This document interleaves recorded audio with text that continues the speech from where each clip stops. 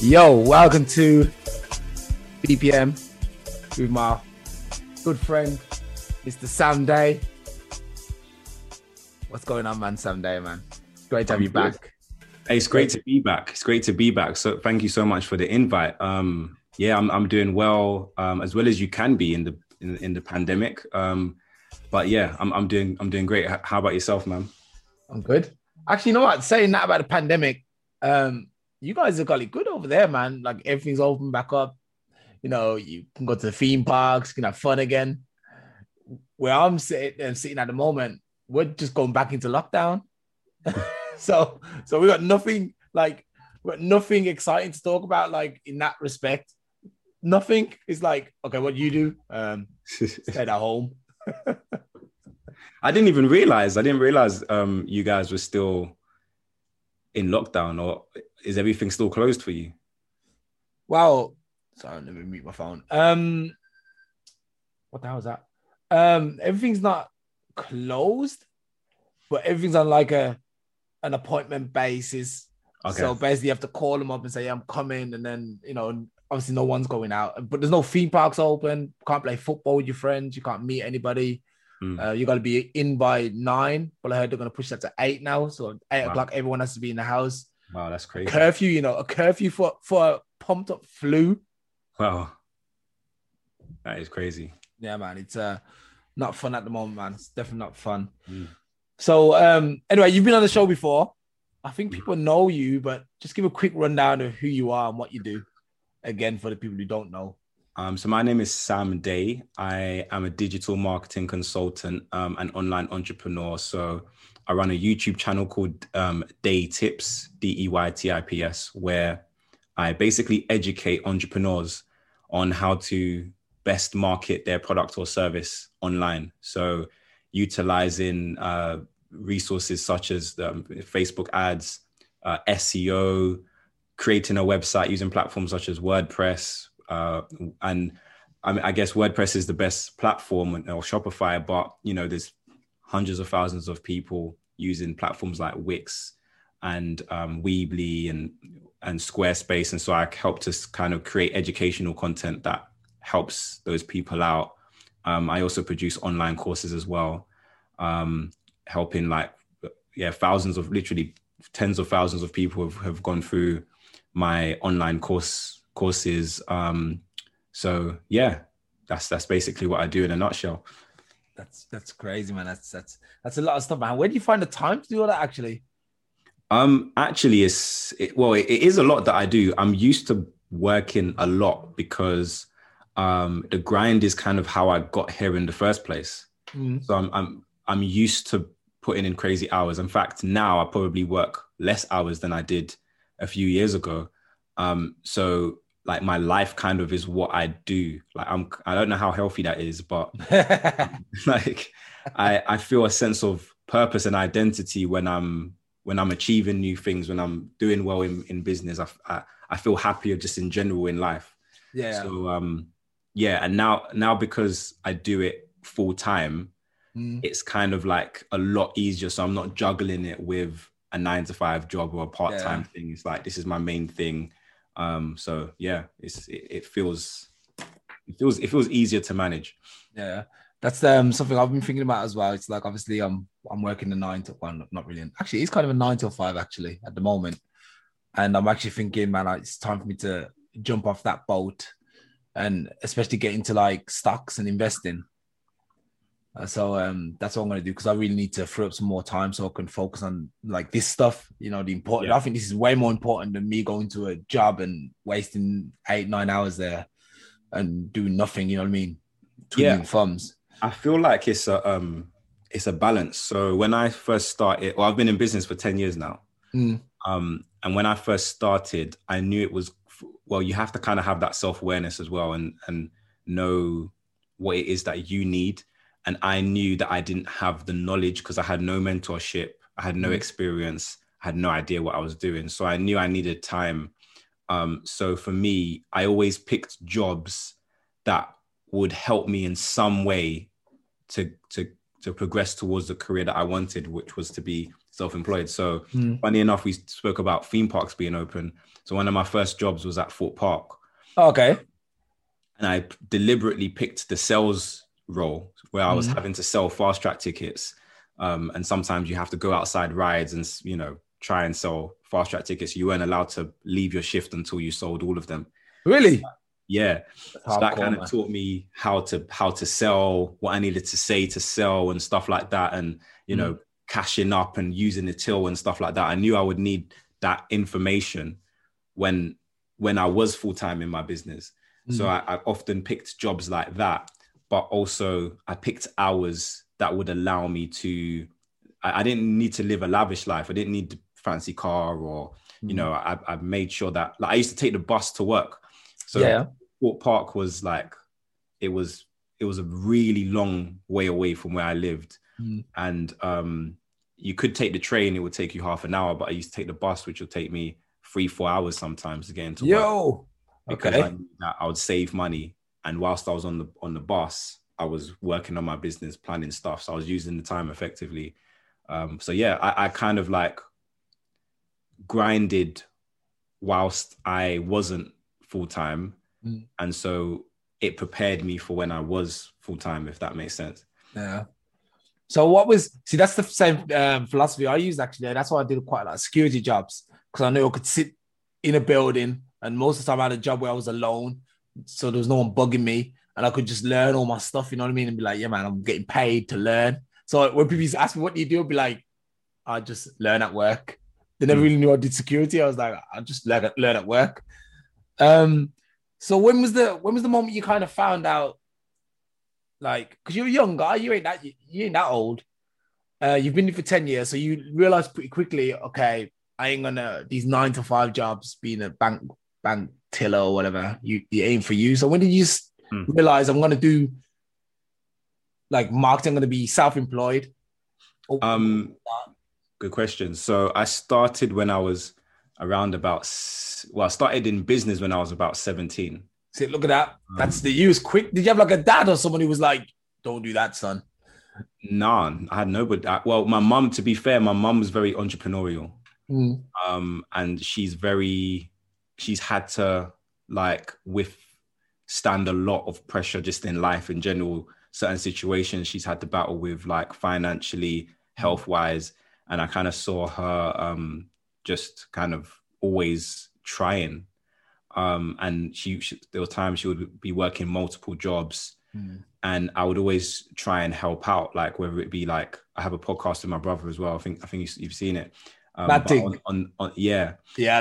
I talk about like the struggles that we went through as kids, and I would sell sweets at school and stuff like that, and make a £10, make a £15 profit or whatever it is, and put it in my mum's purse at night, because I knew she wouldn't take it from me. So I would just push it in her purse. And my mum's a praying woman as well, so she would have looked at the purse and thought, it was Jesus. Jesus came down at night and pushed some money. Maybe it didn't even help. Maybe it didn't go far at all. But in my mind, I felt like I was doing my best to contribute.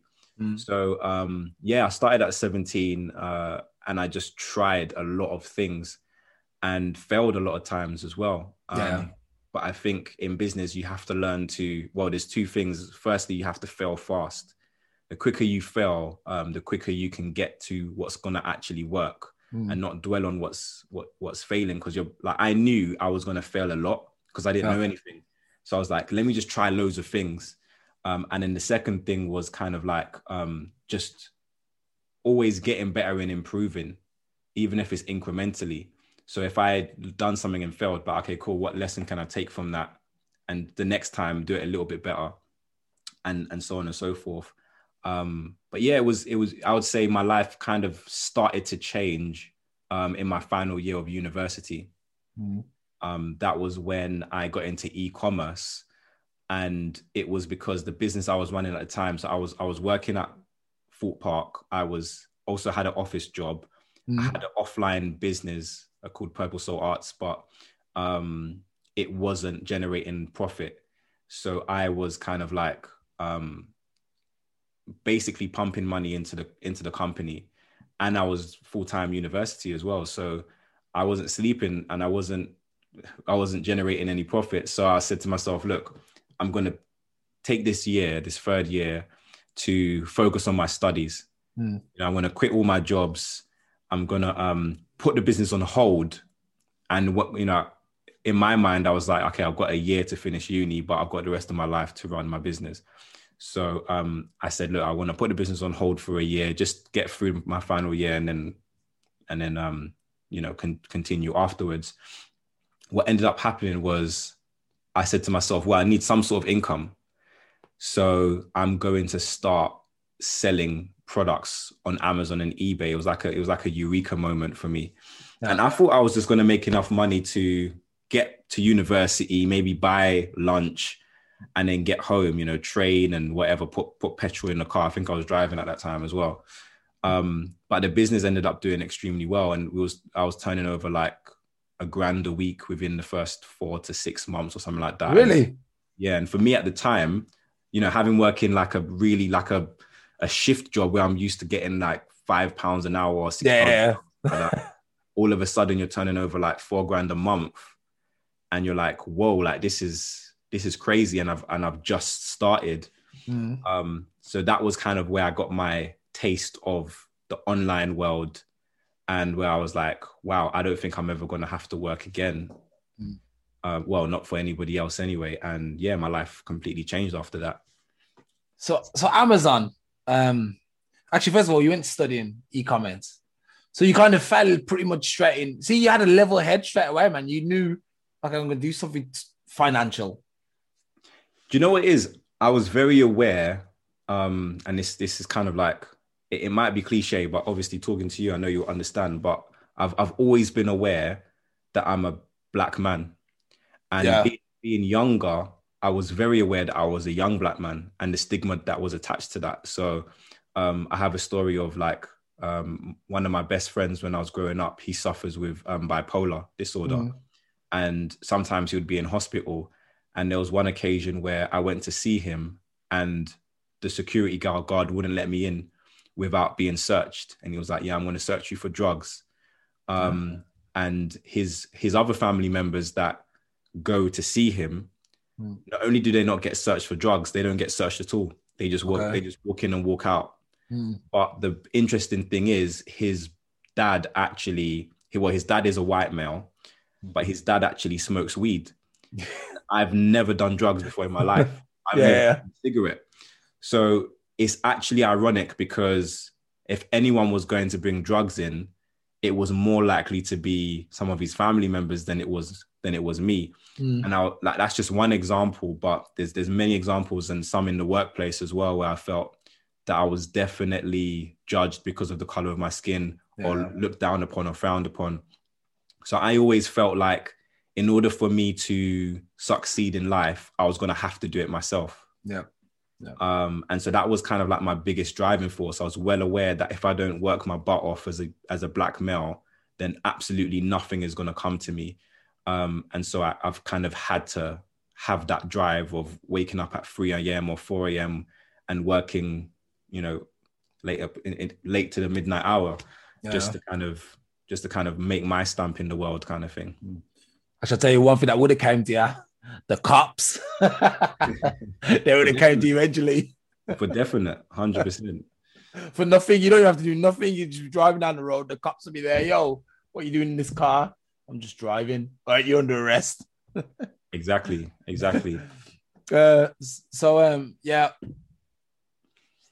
Okay, so Amazon. What would you there's people who probably want to know, what would you sell it, man? How do you make a grand? Because like even me, I'm interested. I'm like, yo, give me some tips, man. I need to get out of my job.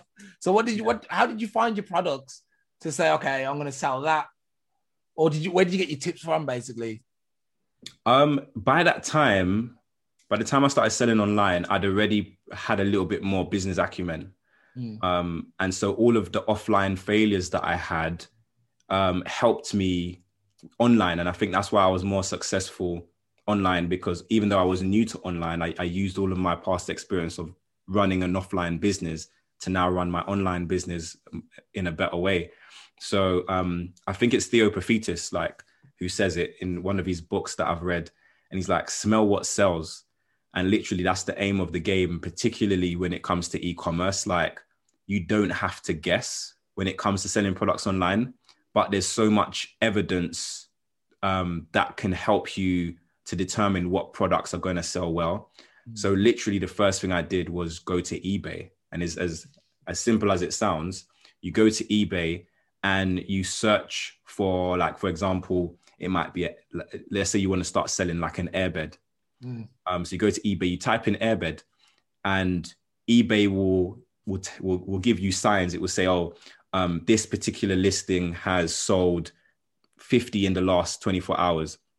Or this one has sold 10 in the last 5 minutes or whatever it is. You click on that, and if you're doing it on your laptop, there will be a clickable number that says X amount sold. You click on that number and it will show you how many units of that product has been sold.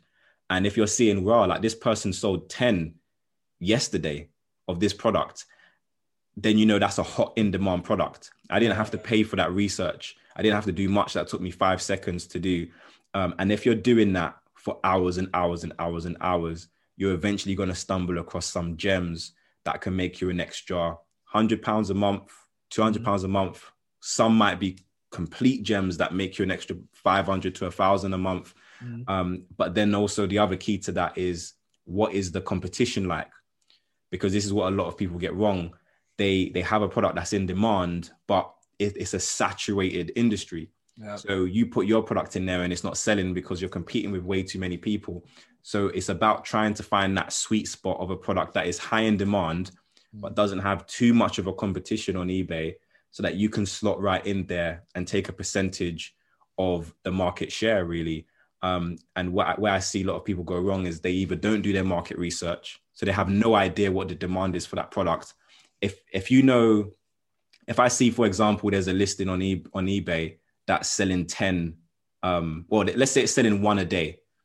So that's on average 30 a month. So I'm not going to go and buy 1,000 units of that product because I'm not going to sell it, because it's only selling 30 units a day, 30 units a month. So I'm going to say, okay, it's selling 30 units a month on average. I feel like I can sell, maybe I feel like I can do better than this guy. Maybe I can do 3 a day. Then I'm going to buy maybe 200 units for the year, or, you know, I'm going to use that initiative. Some people would just way overbuy products and it's, you know, the demand isn't there for it. Or they wouldn't do their research at all and there's no demand for this product. And the most frustrating thing is when someone has done no research, they just bought a product, or they just made a product, and they come to me and they say, Sam, I need to market it. And I'm like, well, there's no demand for it. So marketing starts before you start selling. Did you never drop ship then? Or was it just like you thought, I got £1,000, I'm going to just buy 1,000 products and then sell that for profit? So is that called leveraging, isn't it? It's called leveraging. Yeah, I mean, I did a little bit of drop shipping. I never did it hard, but I did. I'm not like one of these guys who's like, yeah, I did £100,000 a month drop shipping. Yeah. Like, I'm not that. That's rubbish. I'm not that guy. And like, I know there's people out there who do that, but I more so did it because I wanted to stop being so like manual labor with my business. I wanted my business to be a little bit more automated.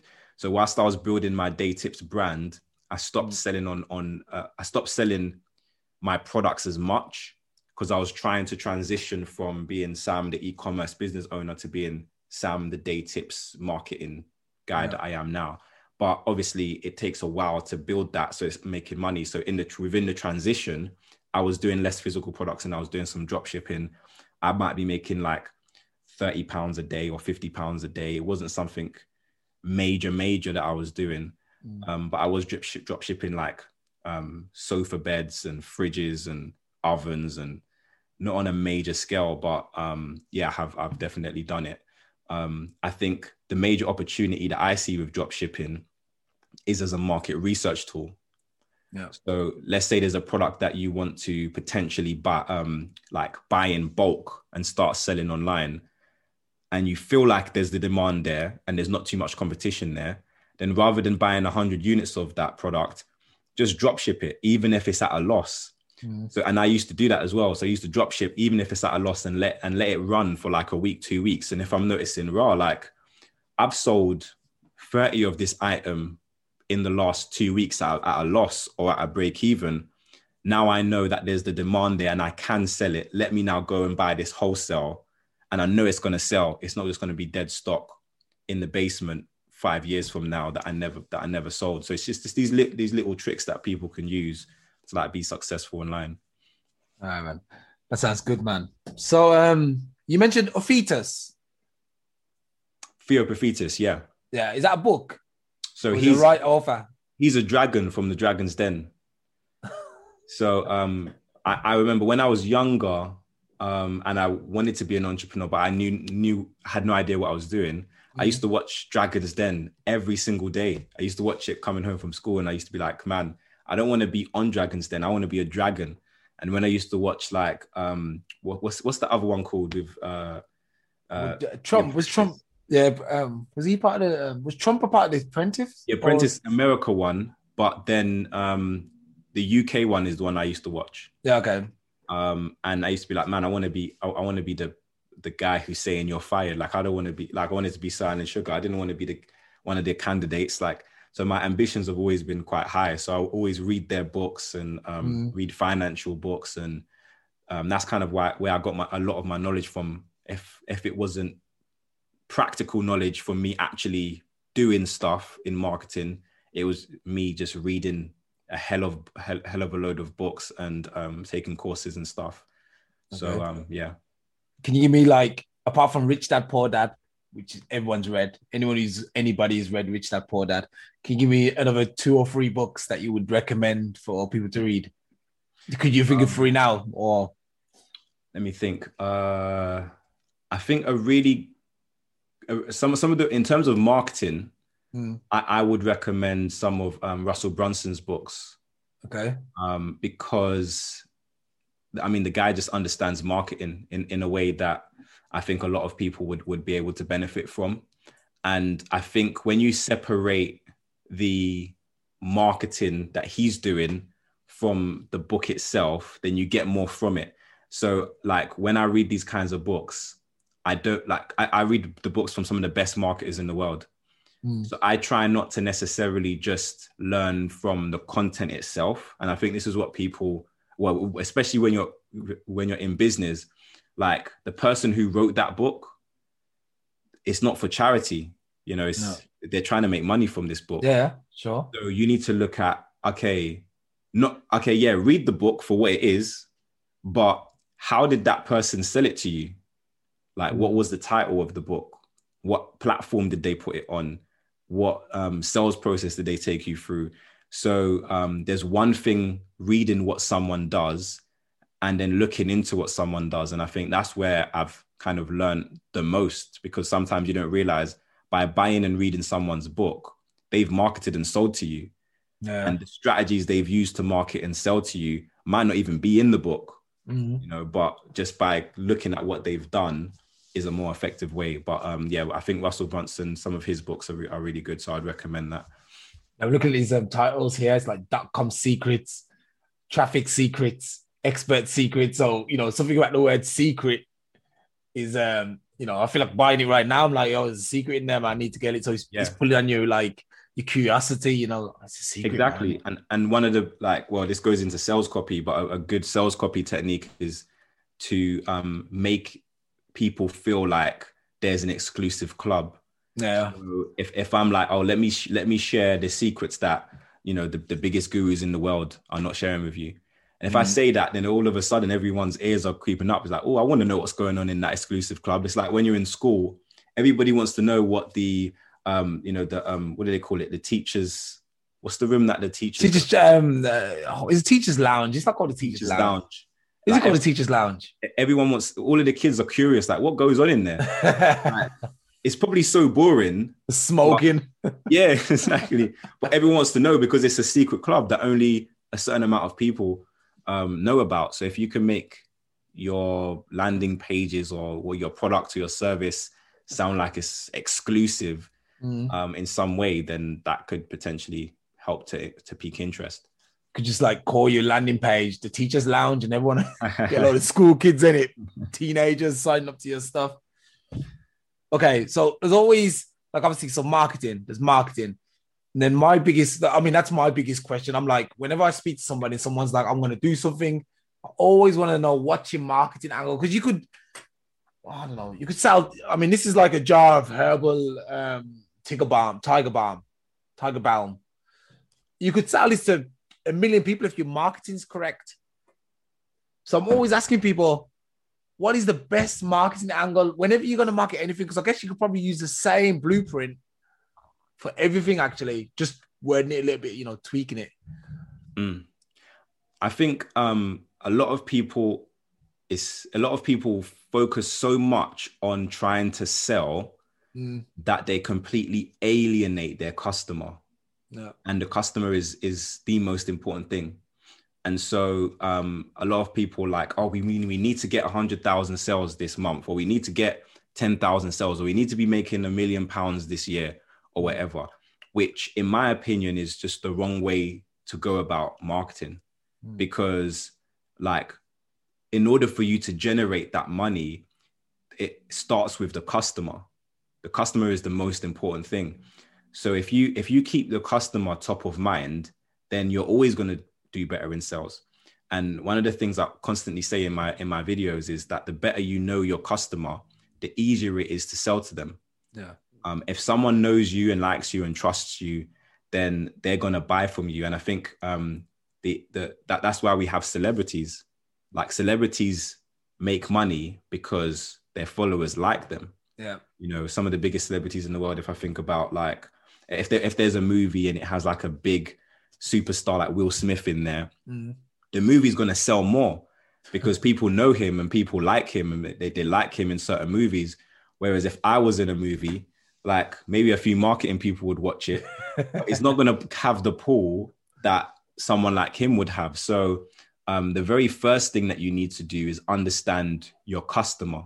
Yeah. And that needs to be the basis of your marketing. So, like that, I'm not sure what it was that you had in your hand just there, but my first thing would be, okay, let's say you're selling, I don't know, a Jamaican sorrel, which is Jamaican drink or whatever.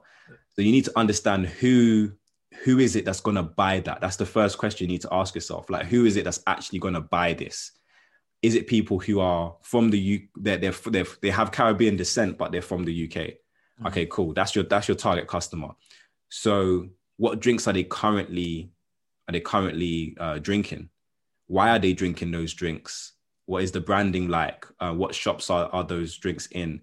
What things do they search for in Google? Because obviously you're going to want to optimize your website for those searches. You're going to want to create ads in Google for those searches.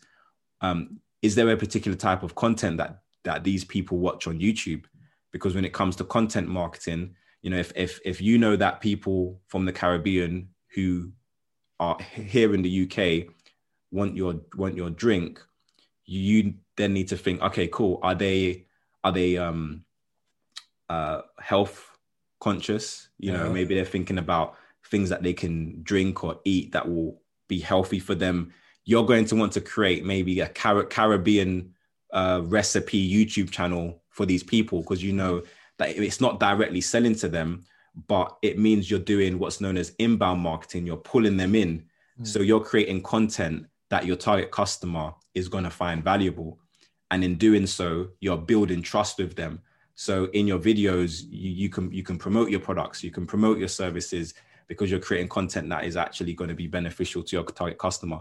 Yeah. So yeah, you really need to do your research, figure out what your target customer want and need, figure out what is already in the market and how you can compete with that. And if you keep your customer top of mind, you're always going to do well. What's your opinion on cold calling? Just basically, I guess you can cold call, not just at the door, but you can probably write people emails, just friend people on Facebook and be like, hey man, I got this thing. What's your opinion on that? That's more of an outbound marketing approach where you're kind of like reaching out directly to your customer. And I don't think that's a bad thing if you're doing it targeted in a targeted way. And it also depends on what type of product or service it is you have to offer, because I definitely work with some brands and they're not looking for a mass market. So for them to like start a YouTube channel doesn't make much sense, because they're not going to get there's not a lot of people who are interested in their product, but the few people who are is going to bring in a lot of revenue for them. So it might be better for them to reach out to CEOs directly, or if you're like targeting schools, for example, it might be best to just kind of like cold outreach and see if you can, you know, go to certain events and network and build a name in that way. It doesn't mean all the time that you won't do some of the other marketing things that I teach. But I don't teach outbound marketing approaches per se, but yeah, it definitely can work as well. So doing a mixture of both, why not? I think you should utilize all options towards like your business whenever, if it's available, of course. Like for example, I got this podcast, BPM, Black Uplifts, and I don't know if it makes sense for me to go and write to everybody, say, hey, listen to my podcast. Sometimes it does actually. Sometimes I send out of like a mass email on like a particular video, and then like I'll see that maybe 50 people more have watched it, and I'll be like, oh, so actually kind of does work.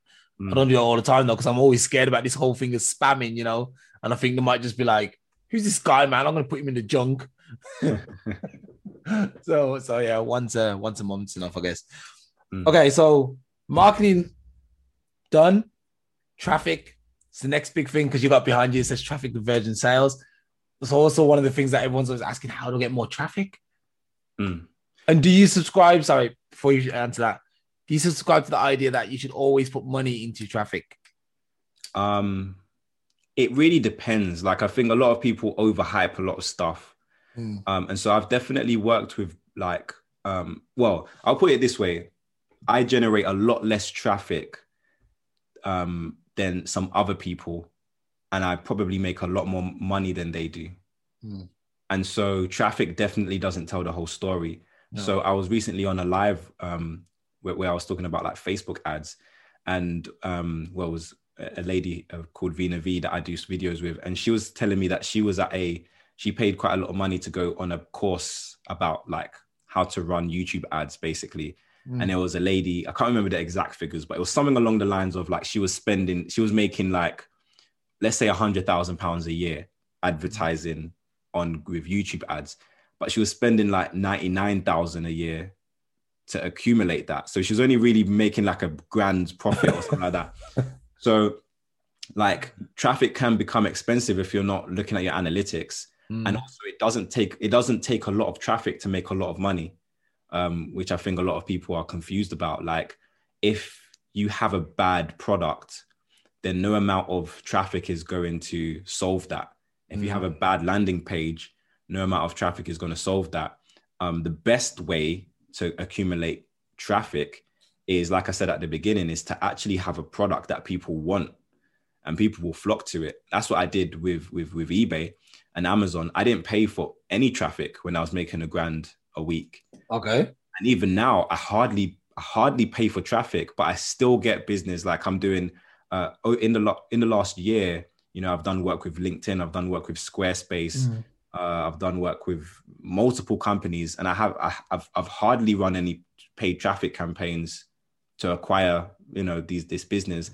And last year I did like, you know, $6,000 months, $10,000 months in my business, and I would spend maybe like £300-400 on traffic. So it's not always about spending money on traffic. It's about kind of just knowing what you're doing, kind of thing. So yeah, traffic is important. You know, without traffic, without anybody seeing your product or your landing page or whatever it is, no one can buy. But it's definitely more about getting the right eyeballs. So I'd rather drive 100 people to a landing page who are likely to convert than 1,000 people who are just the wrong audience. So you really need to figure out, like, even with like, so people who are doing like Google ads, for example, search intent is so important. Yeah. So if you're, like I said, going back to the airbed example, if you're trying to sell an airbed, and you're paying for keywords of like how to get a good night's sleep, if you're showing up for how to get a good night's sleep, you know, and this can happen because with Google Ads, you have kind of like with like different types of different keyword match types, basically. So you can be using, for example, like a phrase match keyword and showing up for really irrelevant keywords. So yeah, you're driving loads of traffic through your Google Ads, but it's not going to convert because someone who's looking for a good night's sleep is not necessarily looking for a sofa bed. Yeah. So you want to, that's going to bring a lot of traffic in, but it's not going to convert well at all. So yeah, it's definitely about where is this traffic coming from? Is it a high quality traffic source? I always recommend people buy your traffic from YouTube ads, from Google ads, from Facebook ads, Instagram ads, you know, a reputable traffic source. And then after that, you know, your targeting is super important.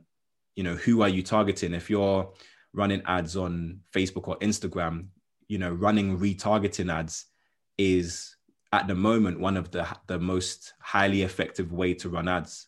You know, and this is not just from the ads I run, but I'm privileged enough to have clients as well in many different industries. And I've seen like great results when someone is running ads against an audience that already know them, whether that be their email list or retargeting ads from, you know, like pixel retargeting. And it's kind of getting complicated here, but like, you know, if you like read my free ebook, which I'm kind of promoting, but not promoting, I genuinely speak about that stuff in there, kind of thing, to help break it down so it doesn't sound so complicated. So yeah, it's all about quality of traffic, where the traffic's coming from, targeted traffic, and then the second aspect to that is how well can you convert that traffic. I like that idea of retargeting ads because I heard about that somewhere before. I've never really done it myself. Like, for example, for this web page, the Facebook page of Black Uplift and stuff, I've got a lot of people who obviously follow the page.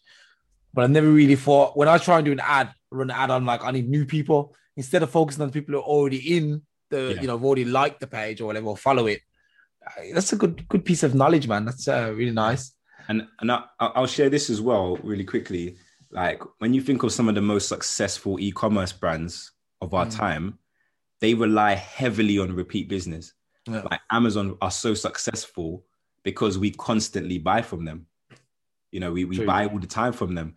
So, you know, you're fooling yourself if you think that you need to rely on new business. Like, it's very expensive and time consuming to acquire a new customer. So when someone does buy from you or does land on your page, you need to do everything within your power to get them to buy again or to get them to come back to your site again.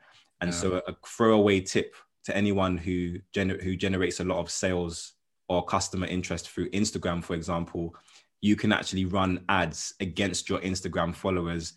And for the brands that I've worked with who do have like 2K or more Instagram followers, they've seen a drastic improvement in their online ads just by doing that. No, man, it's awesome. Thanks for that tip, man. I'm sure the listeners are grateful, man. They're like, yo, it's great advice. Okay, so the next thing would be SEOs. You hear these three initials being branded around everywhere. SEOs. I haven't figured it out yet. I can't figure it out. I don't know if I do it by accident. I just can't figure it out. Can you shed some light on SEOs for us? So SEO stands for search engine optimization. And when you think of SEO, immediately a lot of people think Google. But SEO is super important for e-commerce as well, because that is one of the ways in which I was able to gain success on eBay and Amazon, and technically YouTube as well, which is where I've built my biggest audience.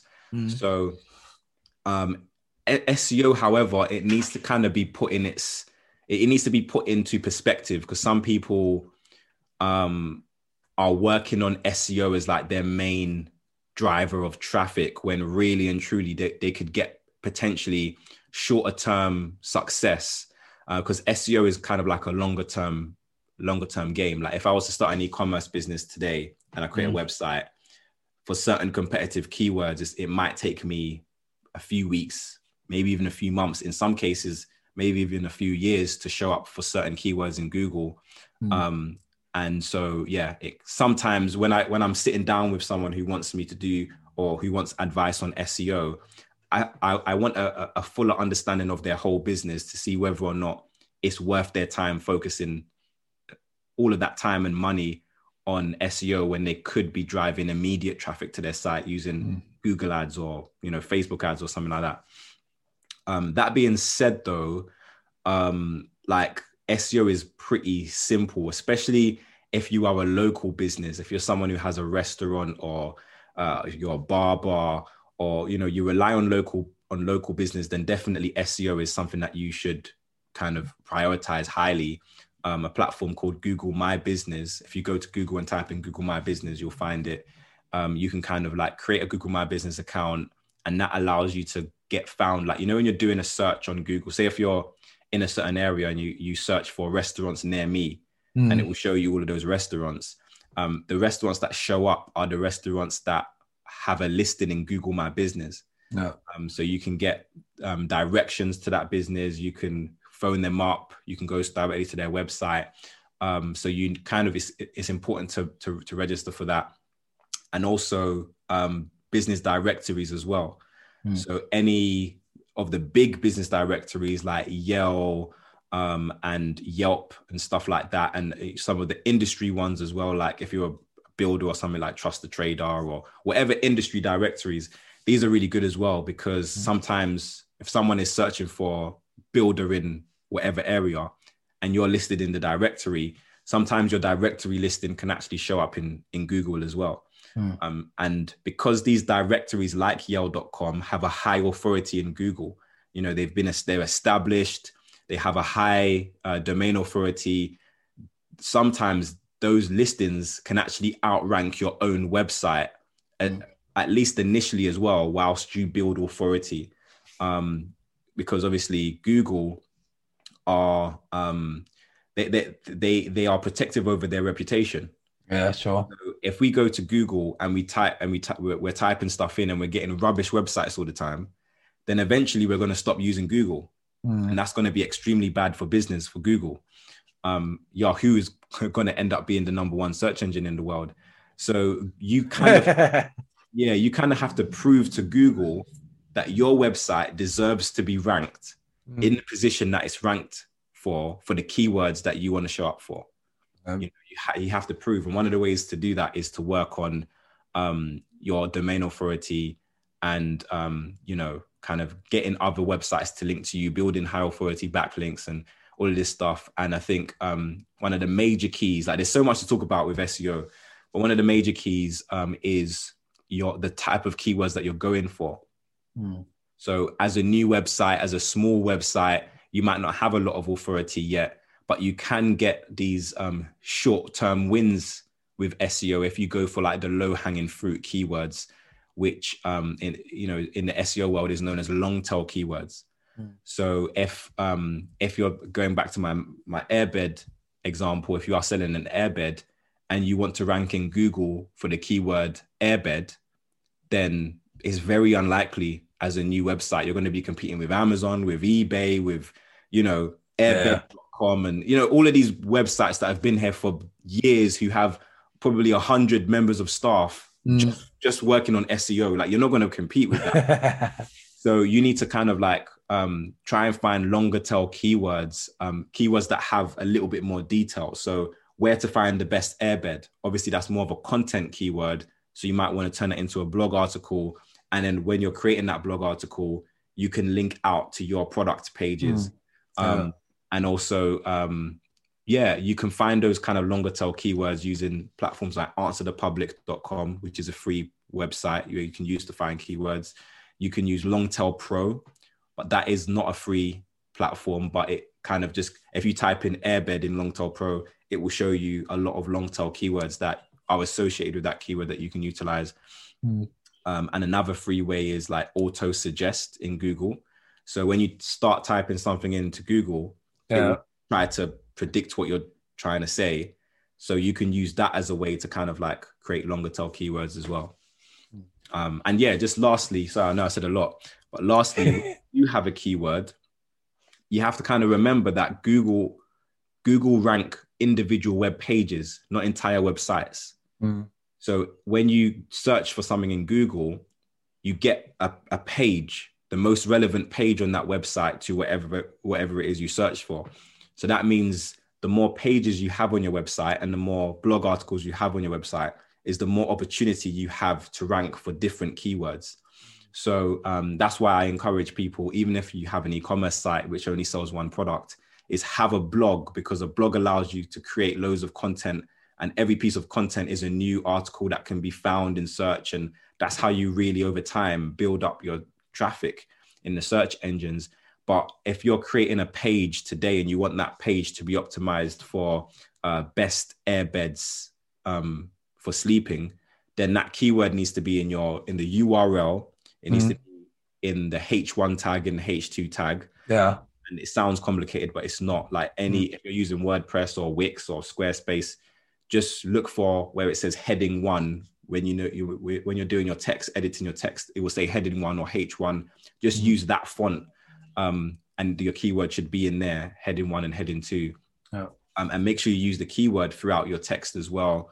And don't be afraid to use variations of the keyword as well. You don't have to use it the exact same way all the time. Make sure it's in your meta description and your meta title. And yeah, Bob's your uncle. It's SEO. Yeah, I was doing some research on it as well, man. Oh, thanks for that, by the way. And I came across Black Hat SEOs. I don't know if you know about that. Yeah.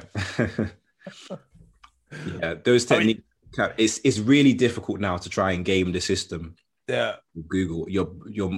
It's so bad to the point where if you try Black Hat SEO and you get caught, you're done. Even if you get rid of the website and you no longer use that website, obviously you might just, like, the domain name goes back into the stratosphere and anyone can buy that domain name. Yeah. So if I now buy that domain name, now I might struggle in Google because that domain name is attached to the Black Hat techniques that the person using it before was using.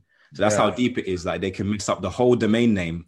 So you have to kind of do a check sometimes on the domain names that you buy that no one's used it for Black Hat SEO, because that can actually impede your ability to rank in search, which has nothing to do with you, but that's how deep Black Hat SEO can get. Yeah, that's crazy, man. That's crazy. All right. What we do for time? Yeah, we got a couple of minutes. So you got a pretty successful YouTube channel. Just quickly going off to YouTube. How long you had a YouTube channel? How long? I've been on YouTube roughly 6 years now. Okay, 6 years. Yeah. Would you say that trying to build a YouTube channel is harder today than it was back 6 years ago? No. Do you think it's easier? I think it's just as hard. I would say it's just as hard. I mean, obviously, if like the best time to start a YouTube channel was like when it started, but the second best time to start is now. And I think it's saying that it's harder now or that it's difficult now or whatever, in my opinion, is just an excuse for people not to create content. That's true. Because when YouTube becomes even more, like, it's difficult for us to think of YouTube becoming even more of a part of our lives, but it will do. And when it becomes even more of a part of our lives, we'll be saying, oh, we should have got into it in 2021. Now that it's 2040, it's too late now. So people are always going to use that as an excuse. But you have to think about the way we use YouTube as consumers, and how beneficial that is. So even you saying, like, I have a successful YouTube channel, it depends how you define success. So a lot of people would look at my channel and think, oh, he doesn't get a lot of views, or he hasn't got 100,000 of subscribers, or he doesn't have this or doesn't have that. But as a YouTuber who's reached 10,000 subscribers, I've been to the YouTube space and I've been able to interact with other YouTubers who have the tens of thousands or the hundreds of thousands of subscribers, and they're still having to work a 9 to 5 because they're not making any money or hardly any money from their channel. So for me, it's not about, okay, getting loads of views. It's more about creating business opportunities. Like I've said, I listed a lot of companies I've worked with, like the Squarespaces, the Wix, the Printifys, for those of you who do drop shipping. I'm currently working with UDroppy, LinkedIn. And the reason why I name drop all of these companies is because they all found me through YouTube. And so, and this brings in finances for me. And there's so many different ways to monetize YouTube. So I make money from AdSense, from affiliate marketing, passively, from sponsorship deals, from what else? Selling my own products and services. So like, there's times where I take time off of work, and that might even be my most profitable month in the whole year. Simply because a lot of my income is passive. So YouTube is a way to kind of like, create passive income, create passive traffic that comes to your website. And if you're doing the right kinds of things to optimize that traffic for conversions, then it's a great tool. It's an amazing tool. Could even get a boxing match out of it. Hey, I would. I mean, the box. If you can get a boxing match out of it and make some money with that, then great. Have you noticed that's the new craze at the moment? Isn't it? YouTubers calling other YouTubers out. Let's have a boxing match. I think it was like the weekend. Jake Paul versus some Ben Askren, and to be honest, just a sidetrack. The way this geezer came into the fight, I was like, yo, he's been paid. He's looking to get in and get out as quickly as possible. And exactly that happened, man. He got punched out in 30 seconds. I was like, yo, I made a cool $500,000, $500,000, really for 30 seconds. I was like, yo, this geezer. Yeah. It's crazy. so that's of course, if nothing else works, anyone who's trying to make it a YouTube space, just be a boxer. Call somebody out. Yeah. Just quickly, man. Wow. Yeah. Okay. Let's quickly tell us a little bit about Mad Ting. How did that start? So that is a side hustle project at the moment. It's kind of started in a similar way that Day Tips started, to be fair. In the sense that, it was kind of birthed out of lockdown. So when the first lockdown in the UK happened, I moved back in with my family because I just didn't want to be alone at the time. And myself and my younger brother, we've always been talking about starting a podcast together. So, we had more time on our hands. So we just did it. And we've kind of been, when we did it at first, we didn't know if it was something that was going to continue. We just started for the laugh of it, to be fair. But then we started putting it out. We started getting a lot of positive feedback, and even people who like I speak to, but I haven't spoken to in years. Like I was on the phone to my friend the other day, and he was like, "Oh man, yeah, I've been watching your podcast." And I'm like, "Oh wow, is it?" Like I didn't even know. And he's like, "Yeah, man, it's so funny and it's so it's interesting and whatever." So we were just like, well, if people are liking it, then let's just continue putting the videos out. Yeah. So at the moment it's kind of like a passion project. We enjoy doing it. And we're kind of just regularly trying to pump out content, and it's a sigh of relief for me as well, because I'm used to just being so marketing. Yeah. Now I have an outlet to speak about other topics that I don't really about. Definitely, that's why I did this, man, because I was like, I'd like to talk about, a guy with full of knowledge and ideas and creativity, and I'm like, man, I need to be able to express this, man, and talk to people, like-minded people like yourself. So that's why I started Black Uplift, because now I get to speak to, like, we had a woman from America talking about love coaching, and then another woman talking about the touch, how special it is to touch, and all these really unique, special guests coming on now. And I'm like, wow, I get to meet great people just because I offer this podcast, which is not really, it's a passion, I guess. Yeah, exactly. So yeah, man. I think we're gonna run over a little bit. Is there anything you want to add before we close up? In closing, on what specific, is there anything specific on marketing or just in general? The thing is, I feel like we could keep talking. So I'm gonna have to get you back on the show because I got more questions, but I'm like, I try and keep these about an hour long. Okay. So I'm like, oh man, if I do another few questions, then we're probably gonna go over to like 2 hours. So let's do another show. Okay, cool. I'll book you back in. But maybe you can tell us about Day Tips. A little quick tips. Yeah. Well, I guess this is time to plug the formula. Plug yourself. Okay, I'm gonna plug it, but in a way that teaches as well. Yeah. So obviously I've got this ebook right here with me, which I call it the formula. And I have it in 90% of my videos and courses. And that is my lead magnet. So obviously I talk about like how important it is to not just drive traffic to your site, but also to convert that. So you have to think about, like, marketing is all about like the mind as well, and understanding how people's brains work and what is going to make them want to make a buying decision. And one of the things is familiarity. Like if someone is seeing your brand and your logo and your product for the very first time, normally they're not going to make a buying decision there. Like all you have to do, I was going to say something that might have got me a little bit cancelled there, so I'm going to switch it up because we're in the cancel culture.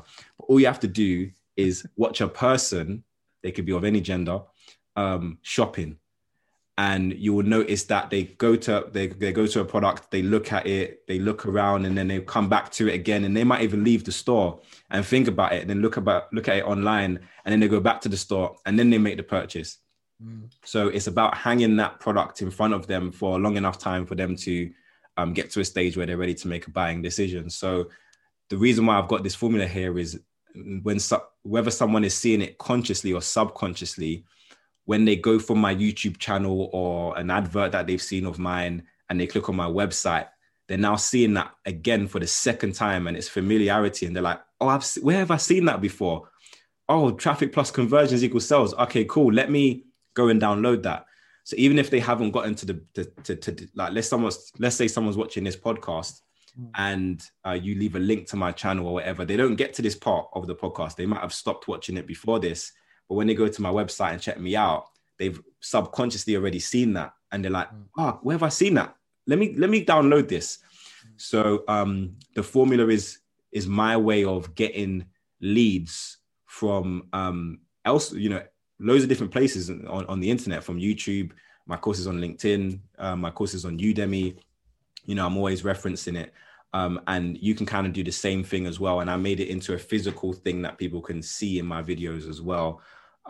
So if you do download it, I made it very useful. So I speak about SEO, how to do it effectively. I speak about Facebook ads, how to run Facebook ads for your business, the Facebook pixel, what that's all about, where to install it, how to do conversion optimization. I speak about Google ads and what that's all about, and, and stuff like that. So email marketing is in there. Basically everything you need to know about, the basics to marketing your product or service online is within that formula, which is another tip. If you do have a lead magnet, make it really useful, so that people want to share it, and they'll be interested in what else you have to offer. Excellently put, man. I'm going to download your ebook and read it, and then maybe the thing is, can I help someone like me who's just doing podcasting? Because I don't really sell anything at the moment. 100%. I mean, sorry, shameless plug. I sell the t-shirts. Yeah, buy one of those. Yeah, I mean, 100%. I think it depends on how you take the information and what you do with the information. Obviously, if you're focused on, if you're mainly focused on content marketing, then you're going to want to have a look at the more SEO side of things, and where I speak about social media marketing and stuff like that. Like a lot of people, if they understood social media marketing a little bit better, and that was their main driver of, accumulating a fan base. I speak in the formula about, having or producing valuable content, because essentially it's your content that's going to get people subscribing or following and whatnot. So the 3 keys to valuable content is entertainment, education, or inspiration. Yeah. So you need to understand what your content is doing to your target customer. Is it entertaining them? Is it educating them, or is it inspiring them? So if you're a Tony Robbins or an Eric Thomas, then your product is inspiring because they do seminars and whatever. So your content needs to inspire your target customer. And if your content is inspiring them, then they're going to subscribe and they're going to follow you. If you're like me and you do educational type stuff, then you need to make sure your content is heavily educational and people can come away thinking like, wow, I learned a lot kind of thing. And that will inspire them to go and buy your courses or buy your book or come to your training seminar or whatnot. But there's also entertainment. So like you mentioned, the YouTube boxing, like the KSIs, and the Jake Pauls, or, you know, if you are a comedian or something like that, or your product is some sort of game or toy or something like that, then your content needs to be entertaining as well to attract people who want to be entertained. And then you can sell to them on the back of that, or do sponsorship deals, or whatever it is you want to do. So the formula speaks about that kind of stuff as well. And I always answer questions. So when you download it, you get put on my email list. You can email me your questions that you have from it, or if I send you an email, you can always respond, and I reply to people. So it's quite an interactive community that I'm trying to build here. All right, man. That sounds good, man. Just one last question before you give us your handles and stuff, where to find you.